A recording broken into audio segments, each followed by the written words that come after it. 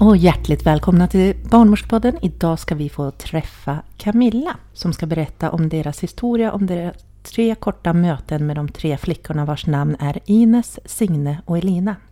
Välkommen till oss Camilla, och nu ska vi få höra din berättelse om de 3 små. Nu kör vi Camilla. Ja. Kan du berätta hur började den här resan? Ja, det började i maj 2013 på min mormors födelsedag. Den 2 maj, jag hade mått illa och var väldigt trött. Vi hade försökt bli gravida ett tag. Vi hade en storebror som var 8 drygt.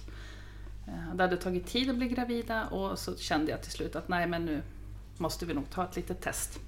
Och då visade det sig att det var positivt. Så vi var gravida. Och där började det. För ni hade en barnlängtan, för ni hade ett barn sedan tidigare. Ja, vi hade Lukas sen innan. Som han var 8,5 ungefär. Och vi hade försökt bli gravida. Men det gick inte. Vi blev inte gravida helt enkelt. Och vi valde att inte utreda varför. Utan vi tänkte att blir det så blir det. Och blir det inte så är det någon mening med det. Så. Vi hade väldigt lätt att bli gravida med Lukas. Men det blev inte. Så när det till slut då blev, när han var rätt gammal då kanske kan man ju säga. Men då fick det vara så. Och hur fortsatte det då? Växte du fortare än vanligt eller blev det som en vanlig graviditet? Nej, det var ju en vanlig graviditet så fram till kubultraljudet som var i juni. Mitten på juni hade vi tid för att göra det här rutinultraljudet. Och vi åkte dit och tänkte att det här blir spännande att se. Barnmorskan börjar undersökningen. Och vi tittade ju på den här tv-skärmen och tänkte att ska det se ut så där? Det såg ut att vara väldigt mycket som hände, men vi tänkte att det var ju liksom drygt 9 år sedan sist. Så att det, ja. Kanske någon ny teknik eller så. Ja, men man vet ju aldrig liksom. Jag är inte proffs och som sagt det var länge sedan. Och så tog hon bara bort dopplern från magen och slutade undersökningen. Och jag vet att jag hann tänka, innan hon sa något så hann jag tänka, den är död. Det var min första tanke, för hon såg så allvarlig ut. Och sen så sa hon superallvarligt att nu ska jag säga vad jag ser. Jag ser 3 stycken och hjärtat slår på alla 3. Och då slutade ju jorden att snurra. Jag låg på britsen med massa gelé på magen och gapskrattade. Och min man satt bredvid och såg ut som en guldfisk och bara gapade. Och så sa barnmorskan, men jag måste titta lite till. Så bara, men det är 3 stycken och nu måste vi boka om. För vi har inte tid med den här undersökningen idag så att ni får komma tillbaka nästa vecka. Så att vi fick liksom gå hem igen och så en ny tid nästa vecka. Och visste då att det var 3. Hur tog ni det? Det första vi gjorde det var att gå ut och ringa våra föräldrar. Som bara skrek rätt ut i andra änden och sa, va? Skämtar ni? Nej, vi skämtar tydligen inte. Sen...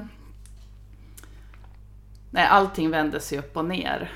3 stycken, hur har det här gått till? Och det finns ju inte på kartan att det ska bli 3 helt plötsligt. Och det var ju helt spontant. Vi hade inte gått på det var ingen hormonbehandling, ingen IVF eller någonting. Utan det spontana enäggstrillingar visade det sig vara. Det är ju sällsynt. Ja. Mycket sällsynt. Men då blir det ju plötsligt en riskgraviditet här nu så fort vi är mer än 1 inne i magen. Ja, precis. Och nu är vi dessutom 3. Vilken vecka var det ni upptäckte att det var 3 stycken? Det var i vecka 11 som de såg det här. Och risken, de upptäckte ganska snabbt att det var enägg så att de delade moderkaka, men de låg i varsin hinsäck. Och det sa de att det var bra, att de hade varsin hinsäck. Så att de hade sitt eget lilla utrymme att växa i. Det var ju det de sa var risken för oss, och så fick vi också veta att vi kommer förmodligen inte att gå så länge. Vi kommer absolut inte att gå 40 veckor utan det kommer att bli prematurfödsel. Det fick vi veta från början. Sen i vilken grad kunde de ju inte tala om. Ja, just det med riskgraviditet också, det betyder ju så fort det inte ingår i det normala ju. Och då innebär ju också mer ultraljud och mer kontroller för din del, förstår jag. Ja, vi var ju på Akademiska i Uppsala, vi var ju där varannan vecka på ultraljud. Varannan torsdag morgon hade vi schemalagt, då var det dags att åka upp och göra ultraljud. Och de höll otroligt noggrann koll. De var fantastiskt duktiga. Och mätte och höll jättefin koll på. Så vi fick ju se de här små knattarna varannan vecka.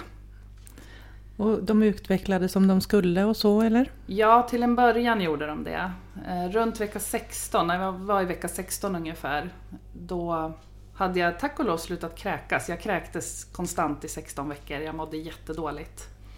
Och sen runt vecka 16 så upptäckte de att 2:an började sacka i tillväxt. De hette då 1:an, 2:an och 3:an. Ja, de gör ju det. Ja. Så att 2:an började sacka i tillväxt såg man då runt vecka 16. Till en början så fick vi komma på ultraljud varje vecka istället. Den här fortsatte, hon växte inte som hon skulle. Men 1:an och 3:an mådde bra och fortsatte växa som de skulle. Men 2:an mådde riktigt dåligt. Men hur känns det då när man liksom bär dem och man får reda på att ett av de barnen man har i magen inte mår bra? Det måste ju vara blandad, alltså det måste vara jättekonstigt känslomässigt, tänker jag. Från början, alltså jag vet inte om vi ens hade förstått på något sätt att det var 3. Även fast vi fick se dem varje vecka och vi fick bilder på dem om vi ville. Och det var bara en väldigt, väldigt konstig känsla att det gick nog inte att ta in riktigt, tror jag. Nej, jag förstår det. Det måste vara jättesvårt. Kunde man göra någonting åt det? Ja, alltså det drog sig till sin spets runt vecka 20. Vi gick i 4 veckor och visste att 2:an mådde väldigt dåligt. Runt vecka 20 så sa de att nu börjar det bli kritiskt för 2:an. Att vi ser att det har stannat av. Och sen gick det en vecka till. Vi blev hänvisade till en expert på Karolinska, Huddinge. Där vi fick göra fler undersökningar. En läkare som var väldigt bra på twin-to-twin transfusion syndrome. För de hade börjat se tecken på att det fanns en början till det mellan 1:an och 2:an. Så då fick vi åka dit och den läkaren gjorde samma bedömning som de i Uppsala, att 2:an kommer inte att överleva. Oavsett hur länge graviditeten fortgår så kommer 2:an inte att klara sig därför att hen är för dålig. Då finns det ett ingrepp som vi fick göra. Man går in utifrån. Jag var bara under lokalbedövning. Och man går in och stänger av. Man bränner av navelsträngen med hjälp av laser. För att stänga av cirkulationen till den som inte kommer att klara sig. För att det som vi fick förklarat för oss var att om 2:an hade dött av sig själv utan att de hade gjort något, då hade 1:an och 3:an också dött. För att cirkulationen hade rubbats eftersom de delar moderkaka. Och genom att gå in och stänga av så skulle 1:an och 3:an, då var det 50-50. Antingen så fortsätter de att växa och 2:an kan ligga kvar fast den inte lever. Eller så sätter förlossningen igång. Det var det alternativ vi hade. Så då gjorde vi det i drygt 22 plus 1-2 någonstans där. Vecka 22 plus 1. Jag tänker på, Camilla, sen går ju ditt vattnet. Är det i samband med det här med att du har gjort operationen, eller? Vi kom hem lördag förmiddag från sjukhuset och natten mellan lördag och söndag så gick vattnet hemma i sängen. Och då var vi 22 plus 4. Och det var ju 50% risk för det, vi visste ju det. Sen om det är på grund av ingreppet eller om det hade hänt ändå, det vet man ju inte. Men förstod du att det var vatten först, eller? Ja, jo, det var ganska tydligt att det var vattenavgång. Så att då ringde vi ambulans för att vi kände att det här, alltså vi var så rädda. Vi förstod ju att det här är inte bra. Så, det visste vi ju. Även om vi visste att risken fanns. Så att vi ringde ambulans. Och hamnar på förlossningen, eller? Rakt in på förlossningen. Och där var det ju fullt pådrag såklart. Trillingar, för tidig vattenavgång 22 plus 4. Det var så mycket människor som tog emot oss. Jag förstod det inte. Min man har berättat efterhand att, jag tror inte du såg, sa han, men det var så många människor där. Jag fick sprutor för att försöka stoppa förlossningen. Hade du verkar? Nej, jag hade inga verkar. Det var bara vattenavgång. Så att jag fick sprutor för att försöka stoppa, och de gav ju då sprutor för att skynda på lungutvecklingen hos barnen och allting. Och vi kom in vid 3 någonting på morgonen. Efter en stund började verkarna. Men jag kände inte att jag hade några krystvärkar så direkt. Men jag hade verkar. Jag fick lustgas, kom liksom inte riktigt i fas med den för jag tror jag var för stressad. Det var för kaotiskt för jag insåg att det här är inte bra det som håller på att hända. Så kändes det bara så konstigt när efter ett tag så kom barnmorskan och så frågade hon så här, men har du krystvärkar? Nej, jag har inga krystvärkar. Är du säker på det? Ja, jag har inga krystvärkar. Och så undersökte hon och såg väl inget konstigt. Hon bara, nej, okej. Och så gick det en stund. Är det säkert att du inte har krystvärkar? Ja, jag har inga krystvärkar. Sluta tjata. Ja, lite så. Och så undersöker hon en gång till. Och så tar hon bara en handduk, trycker upp mot mitt underliv och säger kolugnt till undersköterskan, nu får du säga till att vi behöver hjälp. Och vi behöver hjälp fort. Och då var de på gång och jag hade inga som helst... Det är det kan vara ibland med de här prematura, att man inte alltid känner, nej, konstigt, eller hur? Ja, jättekonstigt eftersom jag hade ju fött ett barn tidigare så jag visste väl ungefär hur det skulle kännas och allt det här. Men nej, men det känns inte så. Så jag tänkte ju någonstans att det här är inte på gång. De kommer att kunna stoppa det här. Då var de på väg. Då var de på väg ut. Så.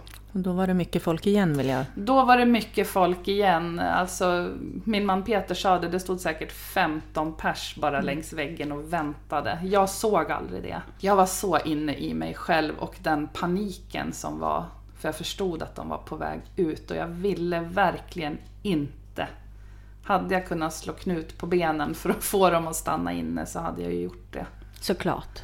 Men nej. Men födde du dem vaginalt alltså? Ja, jag födde dem vaginalt. 6.54, 6.55 och 6.59 kom de ut. Oj. Så det gick fort. Det gick jättefort. Ja, det gick jättefort. Vad händer med barnen nu då? När du har fött? Tar de hand om direkt av personalen? Ja. Eller? Jag födde ju bara fram dem och sen så tog ju personalen med sig Peter till barnrummen precis som vid en vanlig förlossning. Så blev jag själv med 2 barnmorskor. För efterbörden och så ska ju ut som vanligt. Och det blev så tyst av allt det. Jag har inte sett de här människorna men jag har nog hört dem och registrerat dem på något sätt. För jag vet att skillnaden blev så total att det blev så tyst på rummet. Och så var det de här 2 jättefina barnmorskorna som sa att nu gör vi klart det här. Nu fixar vi det här. Att barnen är omhändertagna. Och så kom Peter tillbaka. Och vi visste fortfarande inte vad det var. Om det var flickor eller pojkar. Och så vet jag fråga Peter, så vad blev det? Ja, det vet jag inte. Men du måste ju gå tillbaks och titta, har vi fått flickor eller pojkar? Så han fick ju gå tillbaks till de här barnrummen för han kände sig överflödig där.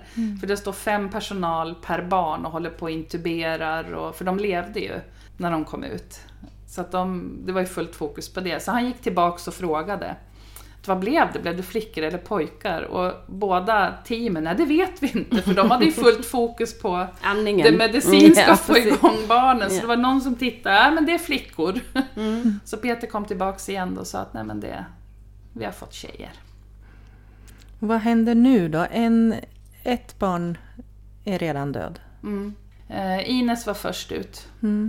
Hon vägde 464 gram. Ja. Och sen kom Elina som föddes stilla. Och sen sist ut kom Signe som vägde 419 gram. Och de var 26-27 centimeter långa ungefär. De 2 största. Och de hamnade ju på neonatalen som bara är på andra sidan dörren från förlossningen. Så. Och Elina tog som hand av någon personal bara och gjordes i ordning så. Och det dröjde några timmar innan vi fick träffa dem för de jobbade på dem så pass länge för att få dem klara liksom, med intubering och respirator och katetrar och allting sådär. Fick ni träffa Lina ganska fort eller? Ja, barnmorskan som var med var väldigt noga. Vi hade en fantastisk barnmorska. Det var precis mitt i skiftbytet så vi fick byta barnmorskor där. Men båda våra barnmorskor var fantastiska och de var väldigt noga med att vi tycker att ni ska titta på Elina. Och vi valde att, vi sa det, vi kommer att träffa Elina men vi vill träffa Ines och Signe först som lever. Alltså det är fokus, absolut, men vi vill träffa dem först. Så att vi fick komma in till Neo efter några timmar och träffa dem när de låg i varsin kuvös och så liksom göra namnskylt. Det var det första vi fick göra inne på Neo för de vill ha namnskyltar på kuvöserna där det står. Och då var det också så knasigt för då stod det tvilling 1 och tvilling 3. på skyltarna. För de var ju födda som nummer 1 och nummer 3. Men det såg så här jag kommer ihåg, jag tyckte det såg så konstigt ut. Så tvilling 1 och tvilling 3. Så. Men då träffade vi dem först och sen gick vi tillbaks till förlossningen. Och fick träffa Elina också. De hade bäddat ner henne jättefint i den här stora plastbaljan. Hon var så liten. Det visade sig sen att hon vägde 209 gram. Ja. Men hon låg där så fint med ett litet lapptäcke med spetskant. De hade gjort jättefint så. Jag vågade aldrig ta upp henne. Och det kan jag känna idag att jag inte ångrar. Men jag är ledsen att jag inte vågade hålla henne. För hon var så liten. Men helt perfekt. Med en liten uppnäsa och små öron och en liten pussmun. Och hon var jättefin. De är ju det. De är ju små människor. Väldigt små människor fick vi. 3 stycken. Absolut, så de har ju allting som behövs. Men nu är ni liksom i kris kan man säga. Ni har förlorat 1 och har 2 i ett kritiskt läge. Ja. Vi fick ett rum uppe på BB-avdelningen. Men där var vi nästan inte, utan vi var ju hos Ines och Signe på Neo. Men vi hade ju en träff ganska snabbt med en neonatolog som förklarade. Han sa det är timme för timme nu i början. Så det visste vi ju. Att det var oerhört kritiskt att få igång magen och få igång alla de här vitala. Och jag fick order om hur man använder en bröstpump mitt i alltihopa. Så, elektrisk bröstpump i pumprummet på Neo. För det var ju viktigt att få igång det också så att de kunde få min mjölk även om det var via sond. Och sen så trillade den här Neo-karusellen igång. Har man inte varit inne på Neo så är det svårt att förklara. Det är som att vara på en främmande planet. Det piper och tjuter i alla apparater och det är siffror överallt. Ja, och det är personal som cirkulerar hela tiden och de har ju stenkoll. Och så man vet inte riktigt vad man ska ta vägen i det där och så vill man bara finnas där för de här små. De ska känna att man är där. Camilla, fick ni röra vid dem och vara nära dem? Första veckan så låg de i kuvösen, eller i sina kuvöser, därför att de hade som ingen hud när de kom ut. Utan huden måste torka till lite så att den blir som vår hud. Den är så skör. Den är väldigt skör och lite kladdig, de är som fuktiga. Så att första veckan låg de i kuvösen. Men vi fick ju sköta dem och se till att bädda rent och vara nära så vi kunde ju absolut ha händerna inne men kanske inte ta i dem så mycket. De var tvungna att få vara lite i fred i början. Men vi provade också till exempel doppa en tops i min bröstmjölk och lite i munnen bredvid respiratortuben och så där så att de skulle få känna på tungan. Och så att vi fick ju sköta om dem och ta tempen och allt det här. Det är viktigt också att man får vara delaktig i vården tror jag. Det är jättefint att det är så. Ja, för att när man blir förälder på ett sånt här kaotiskt sätt så det är som inte som andra. Man får en normal början, eller normal men en mer vanlig början på sitt föräldraskap. Vad händer på Neo? Hur länge är tjejerna här nu? Vi är ju på Neo och vi gör så, Peter och jag gör så att vi är på Neo på dagarna och så när jag är utskriven då efter några dagar så är vi på Neo på dagarna och så sover vi hemma på natten med storebror. Och så när han åker till skolan så åker vi in till sjukhuset. Och så är vi hos tjejerna hela dagen och så åker vi och hämtar honom på fritidsen. Så dagarna rullar ju på och de blir starkare, de börjar komma igång trots allt. Trots att de är så oerhört små och sköra så rullar dagarna på. Och det går en vecka och då tänker man okej, nu har det gått en vecka. Det är 7 dagar i alla fall. Sen den 8:e dagen så ringer telefonen tidigt på morgonen hemma. Och då är det sjukhuset som säger att ni måste komma in snabbt. Signe är dålig, buken är svälld. Vi måste öppna upp och se vad det är för fel. Och vi vill att ni kommer innan vi tar henne till operation, men det är bråttom. Och nu bor vi bara 10 minuter bort från sjukhuset så att vi var snabbt inne. Och när vi kom in då så höll de på att preppa henne med blodtransfusion för att hon skulle få lite extra krafter. Och så flyttar de över henne i transportkuvösen och så hinner vi säga hej då, vi ses sen. Och så sitter vi kvar hos Ines och väntar under tiden Signe är på operation. Och sen vid lunchtid så kommer läkarna ner Det här var vi på morgonen vid 7:30 först när vi kom in. Och sen vid lunchtid så kommer läkarna ner och meddelar att Signe har dött på operationsbordet. Hon hade dippat i vikt så då vägde hon bara 390 gram när hon dog. Men de hade öppnat upp buken och såg att tarmen hade spruckit. Så hon hade avföring i hela bukhålan och dog i blodförgiftning på operationsbordet. Så de kunde inte göra någonting. De försökte i flera timmar men det gick inte. Signe dog den 9 september. På den 8:e dagen eller? De föddes 1 september. Något jag undrar är ju när man har tvillingar så delar de kuvös. Nej. De gör inte det när de är så där sköna. Nej. De låg i varsin kuvös. Och jag vet inte, jag tror också att det har lite med kanske smittrisk och annat att göra ifall någon av dem... Alltså jag tror de vill hålla dem åtskilda just för att kunna se på monitorer och sånt. Jag vet faktiskt inte, jag frågade aldrig. Jag bara accepterade. Nej, men de fick ha båsen bredvid varandra. Vi låg ju på sal med 4 bås. Och när vi kom in då, när de var alldeles nya, då låg vi mitt emot varandra. Därför att det var belagt på alla 4. Men sen blev det tomt i båset bredvid oss. Och då flyttade de över Signe så att hon fick ligga bredvid Ines. Och då tog de bort en sån här mellanvägg. Så då kunde Peter och jag ligga. Det finns föräldrasängar och sådär. Så då kunde vi liksom se varandra när vi var hos varsin tjej sådär. Fick ni träffa Signe nu efteråt?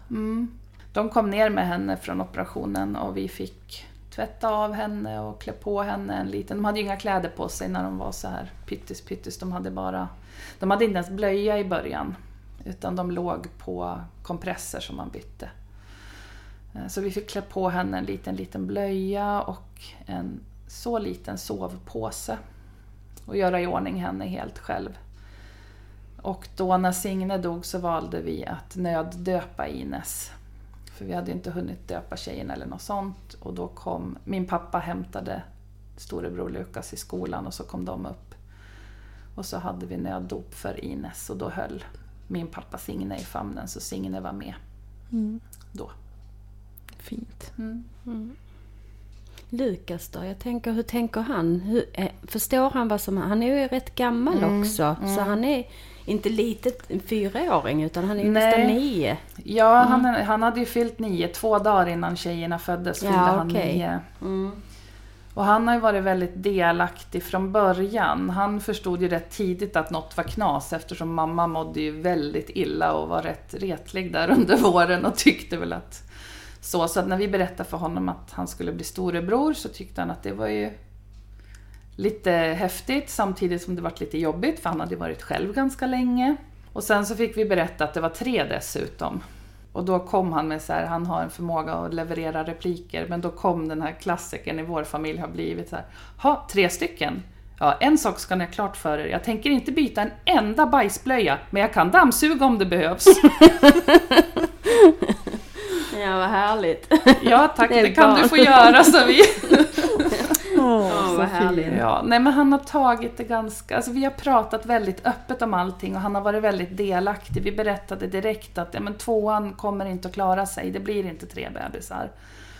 Nej, men okej, då kanske det blir 2 i alla fall. Ja, men det var han helt med på.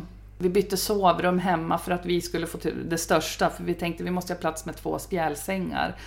Och det hade han haft tidigare, men det var han helt med på. För vi gjorde i ordning det andra rummet snyggt med hans önsketapeter. Och så han har varit väldigt delaktig hela tiden. Och han var delaktig även på Neo för att han var uppe och hälsade på. När Signe dog hade det bara gått 8 dagar. Han tyckte det var lite jobbigt att se henne. Dels hade hon inte öppnat ögonen än. Och sen så... hade hakan fallit ner så hon gapade. Men då stängde vi bara till oss och då tyckte han att det var... Men han har hållit i Signe i sin famn och liksom tagit avsked själv. Så att det... Det är ju viktigt att syskon har rätt att sörja också. Och vi har pratat mycket och sagt att han vet att han alltid kan komma och prata när som. Och... Ja, men vi har varit väldigt öppna med allting och inte mörkat någonting för honom. Inte det jobbiga heller. Men nu är det Ines kvar. Ja, Ines var kvar. Och dagen efter att Signe hade dött så sa en av neonatologerna att nu tror jag det är dags för Ines att få komma upp till mamma. Och då menade de att det var en känguruvård där hud mot hud. Och då blev jag supernervös. Tänkte jag, hur ska det här gå? Men de lyfter ju ur barnet med tuber och slangar och allting och bara lägger upp. Och det var ju det mest fantastiska att få ha henne på bröstet för första gången. För det får man inte ha när det blir så här. Så man kanske får upp ett nyfött barn på bröstet precis som lever. Det hade ju vi aldrig fått uppleva än. Hon fick komma upp och ligga hos mig. Och det var de absolut mest fantastiska timmar att få ha henne uppe. Och man ser ju att sköterskorna sa det att nu är hon nöjd. Mm. För att de ser det på alla värden. Syremättnaden förbättras, pulsen blir bättre och stabilare direkt. Blodsockret blir bättre, allt blir bättre. Allt. De blir ju lite stressade av att ligga i kuvösen. Mm. Ja. Blir de ju. Men ibland behövs ju det. Ja, precis. Också, precis. Nej, så att då fick vi vårda hud mot hud. Och det var ju först jag eller Peter och så ett litet barn och så 3 lager yllefiltar. Och så låg man där i 4 timmar och sen när vi skulle byta plats då kom sköterskorna så lyfte de bara upp Ines fort i luften och så krånglade jag mig ut under där och Peter krånglade sig in och så la de ner henne så att de inte flyttade mellan kuvösen utan det liksom bara in ut så. Och så bytte vi av varandra. Vad härligt att ni fick ha henne så nära. Ja, det var fantastiskt. Det var mindfulness. Efter ett tag, i början var det oerhört stressigt. Och läskigt förstås. Och jätteläskigt. Och man var livrädd att respiratortuben skulle åka snett. Men det var fantastiskt att få den möjligheten. Vad händer nu? Det rullar på. Förvånansvärt bra. Dagarna går och hon växer. Och läkarna säger också det. Att hon verkar stark. Det ser bra ut. Och det rullar på i 7 veckor. Hon motade ett par blodförgiftningar med hjälp av antibiotika. Hon hade inga hjärnblödningar. Ganska ovanligt på prematurbarn. Så det såg riktigt, riktigt bra ut. Vi fortsatte med det här livet hemma på nätterna och på sjukhuset på dagarna. Så kommer då den morgonen, den 18 oktober, så ringer telefonen jättetidigt. Det är sjukhuset som säger att Ines är jättedålig. Vi vet inte vad det är för fel. Vi vill att ni kommer in så fort det bara går. Så då var det bara att lämna Lukas hos grannen igen. Vår fantastiska grannfamilj som tog hand om honom. Vi åker in och det är en sån här... Jag kommer aldrig att glömma det. Just den känslan när man öppnar dörren till salen. Och så står det 4 personal runt Ines säng. Hon hade kommit ut ur kuvösen sista veckan. För att hon var så pass stark och pigg så hon hade sån här öppen sängbädd. Så står det 4 personal och så är det den läkaren som tog emot tjejerna när de föddes. Den neonatologen, han är i tjänst. Och så står de och gör ultraljud på Ines, på bröstkorgen. Och så vänder han sig mot oss när vi står i dörren och bara skakar på huvudet. Jag trillar ihop på golvet och bara skriker rakt ut. Och mitt i det här skriket så kommer jag på mig själv med att jag måste sluta skrika för jag skrämmer de andra barnen på salen. Samtidigt som en av våra sköterskor sitter bredvid och säger fortsätt skrika, det är bra att du skriker, du måste få ut det. Men någonstans slutar jag väl skrika. Läkaren säger att jag vill att ni tar upp henne så att hon får komma upp så fort det bara går. Så att hon känner att ni är här.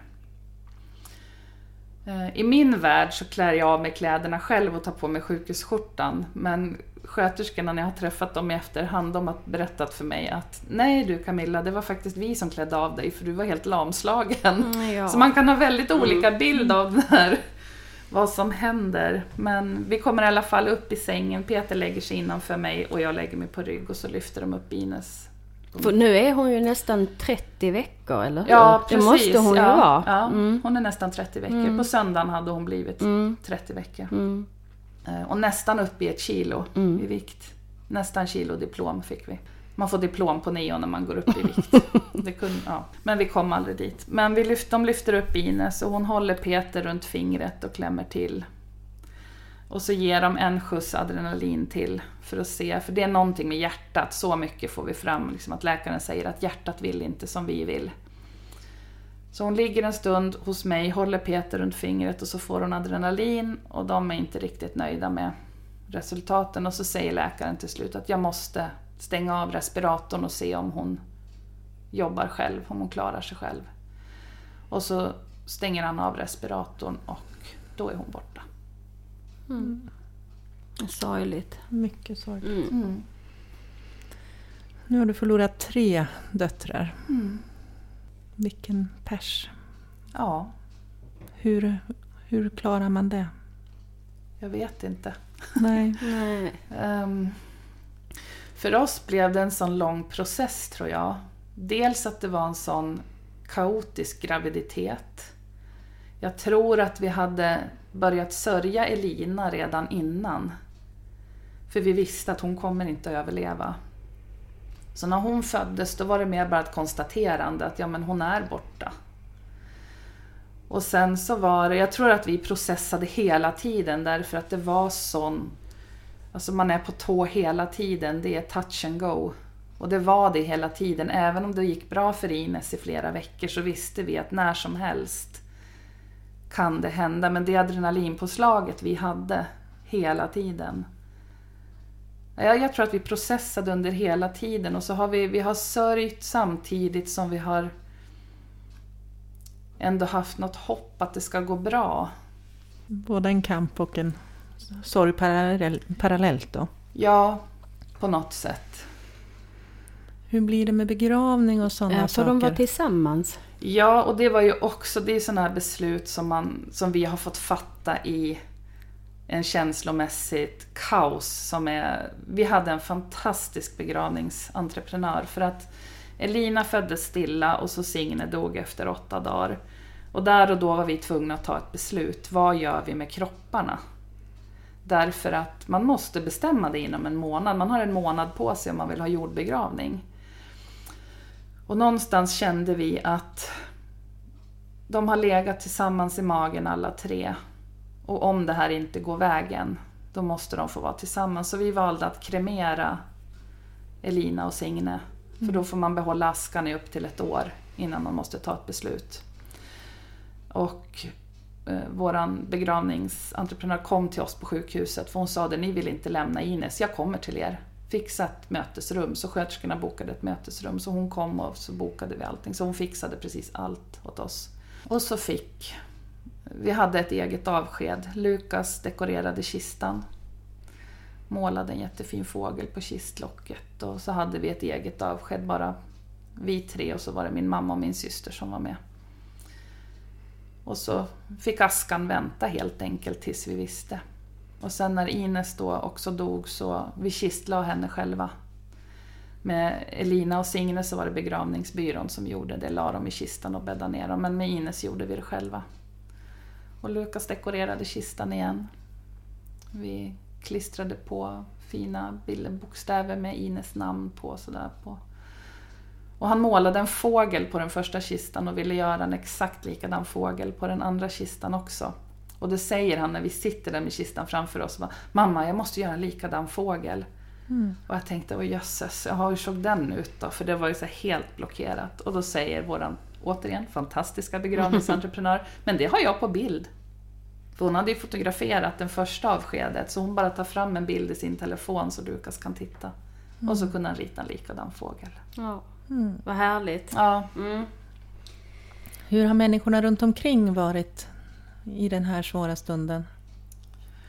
Eller svåra stunderna, det har ju inte bara varit en svår stund. Det har ju varit många svåra kritiska stunder i det här. Det har varit lite både och. Vi har nog tappat en del vänner runt om som inte har riktigt klarat av att finnas kvar. För vi har blivit helt andra människor i den här. Man förändras som människa och man förändras mot sin vilja. Medan andra har funnits där hela tiden och andra som har klivit fram som man kanske inte riktigt väntade sig. Det som överlag jag känner, det är att jag skulle önska en större förståelse att det här går inte över bara för att begravningen är över, för det är då det börjar. Det är då efterlivet börjar. Fram till begravningen så kan man göra väldigt mycket praktiskt. Man bestämmer vilken musik, ska vi ha fika, man beställer kistor och gravstenar. Men det är efter begravningen som den tuffa kampen börjar, och det är då efterlivet börjar. Ja, det här är ju någonting som kommer finnas i era liv resten av livet och forma dem ni är. Absolut, så är det. Jag har 4 barn, men jag har bara ett som syns.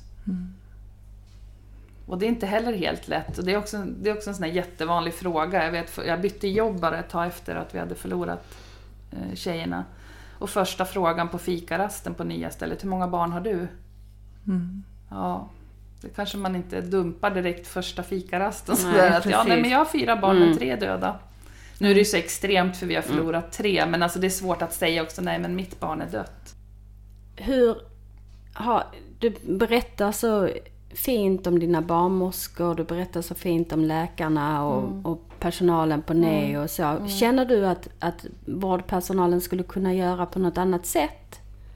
Eller är det någonting som du tycker att de gjorde väldigt bra, som du tycker att det stärker dig?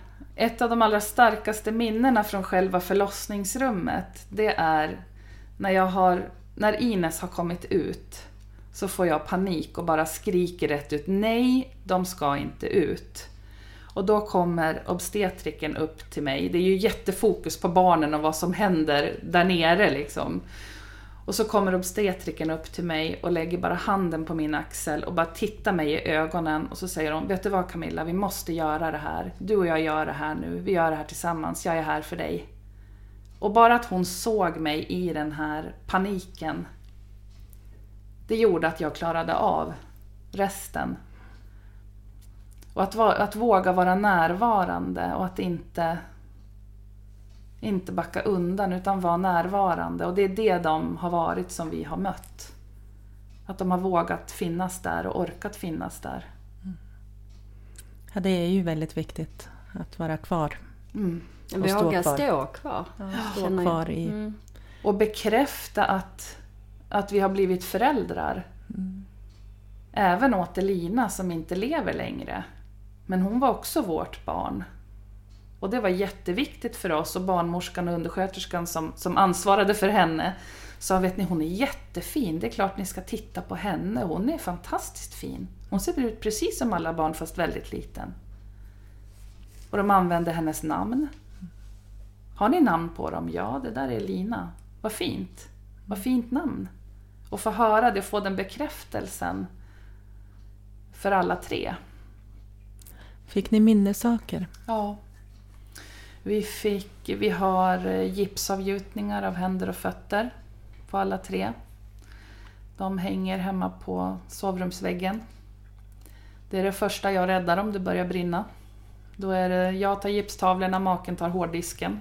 Ja. Med alla bilder. Nej, men det är det vi har kvar. Det är väl jättebra. Första tiden så stod jag och klappade på gipstavlorna innan jag gick och la mig varje kväll. För det var det sista de hade rört vid. Indirekt så hade de rört. Vi har fotografier, jättemycket foton. Superviktigt. Kom det någon fotograf, en professionell, till sjukhuset och tog bilder, eller är det egna bilder ni har tagit? Vi har väldigt mycket egna bilder. Min man fotograferar jättemycket. Ja, okay. Så att vi har väldigt mycket egna bilder, men sen har vi även sjukhusfotografens bilder på. Han har tagit, eller han eller hon, jag vet inte ens om det var en han eller hon, men den har tagit på tjejerna när de är döda också. Så att så det att finns. vi har jättemycket minnen, och vi har kvar allting vi har fått från sjukhuset och NEO och små kort, och vi har, det. Ja, bra. Ja. Så man har något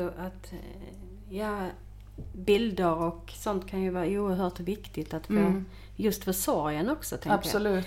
jag. Du Camilla, uppföljning, vad händer? Ni lämnar sjukhuset, ni har begravt era barn. Vad händer nu? Släpps ni bara?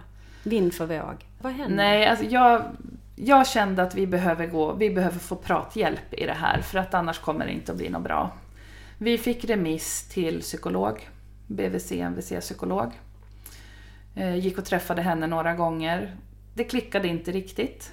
Det funkade inte med henne. Vi var ingen bra kombo. Så att jag kontaktade mitt försäkringsbolag istället och fick sån här man har rätt till 10 besök. Och fick träffa en fantastisk KBT-psykolog Min man tyckte inte alls att han behövde gå och prata. Och där skilde det också sjukskrivning. Han var tillbaka och jobbade efter 6 veckor. Så var han tillbaka på 100% och jobba. Jag var sjukskriven på heltid från oktober till januari. Sen började jag jobba halvtid januari fram till sommaren. Innan jag gick upp på heltid efter sommaren, så nästan 1 år efter var jag uppe på heltid. Men jag gick till psykolog och pratade. Och jag gick även och pratade med vår begravningspräst som är en bekant till oss. Och vi pratade, jag hade samtal i nästan 2 år innan jag klarade av. Och då pratade vi om allt annat. Alltså det var ju massa, det var inte bara tjejerna utan det var ju... De stora livsfrågorna. Ja, väldigt många. För allting ställs på sin spets. Alltså allting, man börjar fundera om väldigt många saker när det här händer. Spädbarnsfonden, har du haft kontakt med dem? Det blev vår första kontakt med andra föräldrar som har förlorat. Och det blev, jag tror det blev vändpunkten för oss att få träffa andra. För man känner sig jätteensam. Det är ingen i hela världen som har drabbats, tror man. Och så gick vi på en öppen träff, en samtalsträff. Och fick träffa andra människor som också hade förlorat barn. Som såg ut som helt vanliga, normala människor. Och det var inget konstigt alls. Och bara kunna ventilera alla konstiga funderingar man får. Och få höra någon som säger, jag vet precis hur du känner nu. För man kan försöka, om man inte har varit med om det så kan man försöka säga att jag önskar att jag förstod. Men man förstår aldrig helt ut. Men i de här samtalsgrupperna så fick vi träffa folk som verkligen 100% kunde säga, ja, jag vet precis. Och det var så fantastiskt skönt. Förstår jag.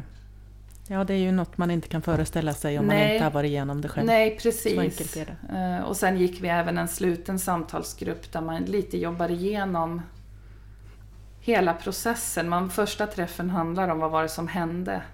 Och man får prata om omgivningens reaktioner, man får prata om ritualer kring avsked. Och så slutar det med, mot slutet av de här träffarna, sista träffen, vägen vidare. Hur går vi vidare? För livet går vidare. Vare sig man vill eller inte så måste man ta ett steg till. Så är det ju. Camilla, vågar ni skaffa fler barn? Det har ju inte blivit Nej. så. Men ni har en önskan igen? Nej, jag är nog för gammal nu. Du är för gammal. Ja, jag har fyllt 45. Ja, okej. Så att vi får nog njuta av våran Lukas. härliga 15-åring som är 10 centimeter längre än mamma redan. Och så har vi våra 3 tjejer som finns med i hjärtat. Men det har funnits en längtan, absolut. Men det har inte blivit. Och vi har väl resonerat lite som vi gjorde innan. Ja. Att blir det så blir det. Och blir det inte så blir det inte. Så. Vi har inte orkat något annat. Nej, jag förstår det. Camilla, så här i slutet av din berättelse till oss, är det något du vill lyfta och belysa? Något som du känner extra starkt för? Ja, det är det här att våga sträcka ut handen och ta hjälp. Via till exempel Spädbarnsfonden som faktiskt kan bidra med kontakter med andra. För det har varit det som fick oss att gå vidare. Att leva vidare och att våra osynliga barn får synas i ett tryggt sammanhang. Där andra förstår, där deras osynliga barn också får synas. Och att våga, för det finns hjälp att få.